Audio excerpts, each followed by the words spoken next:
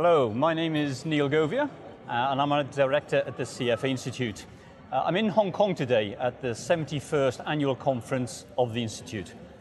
My guest today is Steve Eisman, who's most famous for predicting the 2008 financial crash. This was written up in a book, obviously known as The Big Short.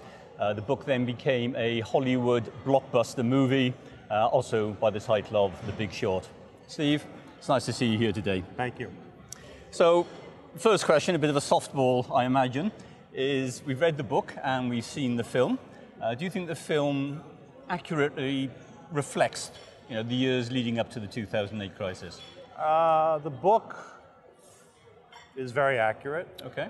The movie is accurate in terms of the crisis. Some aspects of my personal story were changed. Okay. But it got the big issues correct. Okay, so 10 years now later, if you were to look back with hindsight, in the run-up to 2008, what do you now find most remarkable that allowed it to happen? I mean, it's hard to say what was the most remarkable. There were so many things that were remarkable. Yeah.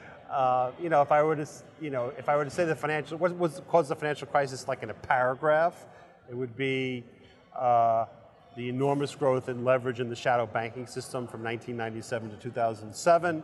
That would be one. Number two would be the big asset class that blew up, which was subprime. Number three would be the fact that systemically important firms actually own the asset class, which is a story in and of itself. And then the fourth would be the role of how credit default swaps tied balance sheets together. So no one particular thing? No one particular thing. It was all four. Like a perfect storm coming together. A perfect toxic brew. Okay. Well, let's hope it won't be repeated. One of the things that I've heard you say before is that incentives trump ethics every time. So here we are at the CFA conference, where obviously ethics is pretty important to us. Do you think things have changed? Obviously regulation has changed, but do you think behavior has changed, and are we seeing now more ethics? People don't change. People are people. Yes. If you pay people to originate loans into the ocean, they'll fill the ocean. Right. So the difference is just that the industry is much more regulated. So regulation stops people doing maybe what they do. So the banks are more frightened by the laws and the fines they've paid, rather than from any behavioral change to just, look after society in a better way. Look, people who run banks are incentivized to increase ROE. Yes. If that means underwriting and selling a whole bunch of subprime mortgages, they'll do it.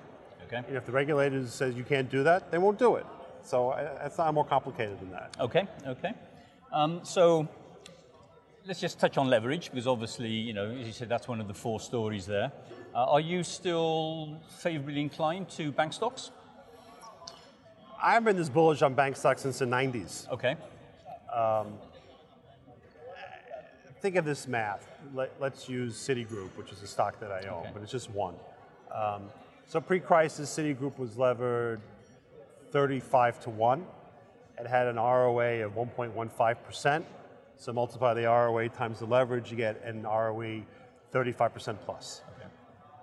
Fast forward to 2016, 17, the ROA, because of more regulation, Volcker Rule, lower rates, the ROE has gone from 1.15% to 80 basis points. The ROE has gone from 35 to 1 to 10 to 1. So the ROE is 8%. Yes. And nobody wants to own Citigroup. What I think is going to happen is, because of lower taxes, higher rates, a reformation of the Volcker Rule, the ROA will go from 80 basis points, let's say, to 100. And the leverage will go, let's say, from 10 times to 14. Okay. So the ROE is going to go to 14%. So we're going to go from 8% ROE to a 14% ROE. That's a 75% increase in ROE. There's no sector in the S&P, period, end of story, that has the potential for a 75% improvement in ROE. Okay, so is there an irony here that 10 years ago it was leverage, which was going to sort of hurt the banks, and obviously that's where you came into the picture. But today, increasing leverage is what's attracting you to bank stocks. Yes, that would be ironic. However, there's a difference in degree. Right. You know, but before the crisis started, we're levered 35 to 1. Today we're levered 10 to 1. Okay. So is the world less safe if Citigroup's leverage goes from 10 to 1 to 14 to 1? Yeah, on the margin it's less safe. Is it a calamity? It's not a calamity because 14 is still a lot less than 35. So, but that's the direction that we're moving in. Okay. So obviously banks, through regulation have had to delever, but globally the world seems to be more levered now than ever before. So do you see risks at the global level of simply over-leveraging? I mean, it depends where. I mean, the place that people like to point out is that governments are now too levered. So there are two areas that are more levered. There's corporates. Okay. Corporates are more levered, there's no question. And governments are more levered. That's also true. So let's start with corporates. Yes, corporates are more levered. So in the next recession, there'll be more corporate defaults. Okay. And is that a financial crisis? No, it's not a financial crisis. It's a people who own bonds will lose money crisis. People who own bonds sometimes lose money. It's not the end of the world. With respect to deficits, I have my doubts about how much government deficits really matter at this point. Like I said on stage before, the people who have argued about government deficits are making the same argument for 30 years. 30 years is a long time. Yeah. So, people who argue that government deficits are a problem, I think the onus is on them to prove why now it's a problem. Because they've been wrong for 30 years. Like I said, 30 years is a long time to have a thesis. Okay. Obviously, one of the huge impacts, of what we know about was the US and Europe. Asia-Pac was less touched by it. But now we're seeing, for example, in India, non-performing loans defaulting now up to above 10%. Yes. So do you think, as a global investment community, there's amnesia and one part of the world necessarily doesn't learn from another part. So could it be repeated elsewhere, yeah, but do you the think? Indian banks aren't that levered. Right, okay. So, I haven't done much in India in a long time. India came through the financial crisis as well as any country. Right. But the Indian banks, will there be losses in Indian banks? I'm sure. Is this a calamity? Probably not. Probably not. Okay then. Your hedge fund is long short, I believe, and obviously we're coming out of a period of very, very low interest rates. Yes. How will this transition actually impact, do you think, on the investment skills or the sorts of investments that people have to start undertaking? Because it's been so long now that many investors will only know the one environment. Look, low rates has caused assets across multiple asset classes to go up. So, hedge funds have underperformed for years because their shorts have all gone against them. Right. Now, I think that in a world where rates are higher, there's going to be more volatility, and so long-short will gradually come back into vogue. But it'll be gradual. But there are more opportunities today to do long-short than there have been in a long time. Okay, and probably because of the low interest rate, so much money's been sucked into passive funds and ETFs. So where do you think the greatest opportunities will lie for active management, given maybe the higher interest rates? Where do you see this happening? That's another facet of what I just said about long-short. Right. I think one of the reasons why active management has underperformed passive management is, again, a function of low rates, where it's very hard to make capital allocation decisions when rates are zero. And so with rates going up, it'll be easier to make capital allocations. And I think you'll start to see gradually active management do better. Do you see, we're in Hong Kong today. Do you see opportunities in this part of the world? It's not that I don't see opportunities. It's that I like to sleep at night. Okay. I'm dead serious about that. Yeah. So, one of the problems that I used to have when I was running my hedge fund, which was global, was that if I woke up at 3 in the morning, I'd always be tempted to look at my portfolio, see how I'm doing, and every time I did that, I couldn't go back to sleep.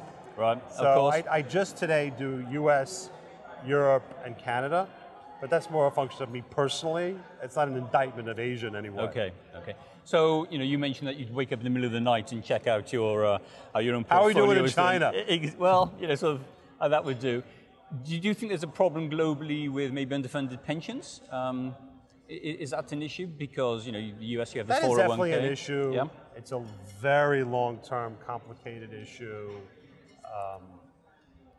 it's such a massive issue. Sometimes I can't get my mind around it, but I don't know what to do about it. Do you think it's a government role, or it's? Well, I mean, it's very much, there's certain states in the United States, like Illinois, that have real problems with it. Yeah. I don't know how that's going to be resolved. So, I mean, it's an issue, but I don't know what to make of it. Okay. So, I mean, at the moment, obviously, many things are happening globally. We've got Korea, we've got maybe a trade war taking place. How do you think these will impact maybe on the US positions? Do you think the trade war, whatever, will damage or will benefit long term? Obviously, if there's a trade war, it'll hurt. Yeah. At this point, my feeling is that there won't be a trade war, but I wouldn't stake my life on it. All right, okay. So what about probability? I don't know. It's too early to say. Like I said, all I'll say is I won't stake my life on it. All right then, okay. I've heard you say before as well that, having gone through the one big short in 2008, you're certainly not looking for another. But how many years out do you think it's likely to be before there is another crisis? It won't be the same one.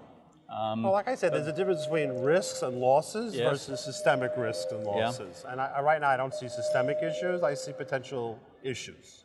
So, like I said, when the next time there's a recession, there'll probably be problems in the corporate bond market. There might be problems in the commercial real estate market, but that's just losses. I don't see it as systemic. I was listening to you earlier on, and there was a comment you made about, Warren Buffett said, follow your passion, and your response was follow your attributes. Right. So, a personal question, what attributes do you have made you successful in what you've done? I'm very intellectual. Although not enough detail to be a lawyer, you said. I'm not detail-oriented. Right, okay. So, being a money manager,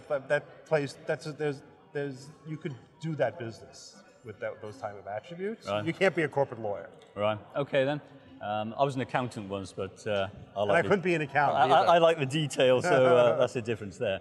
And the last thing I just want to pick up on, you mentioned that your reading is comics. And comics might predict things. That's not the only thing I read, but it is one thing I read. Okay, so if there was one comic you think is the best predictor of maybe where we should put our money, what would you say it is? You said you had 8,000 comics or something on your iPad. 8,000 comics is a lot of comics. Yeah. I just find that if you read comics carefully, you get a real feel for where the culture's going. It's not a stock predictor, it's a good culture predictor. Okay, well, I will start reading comics. I don't think I've ever done them before.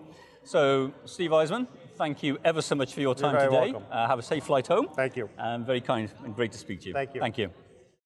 Copyright 2018, CFA Institute, all rights reserved. This program is designed to give accurate and authoritative information in regards to the subject matter covered. It is distributed with the understanding that CFA Institute is not engaged in rendering legal, accounting, tax, investment, or other expert advice. If legal advice or other expert assistance is required, the services of a competent professional should be sought.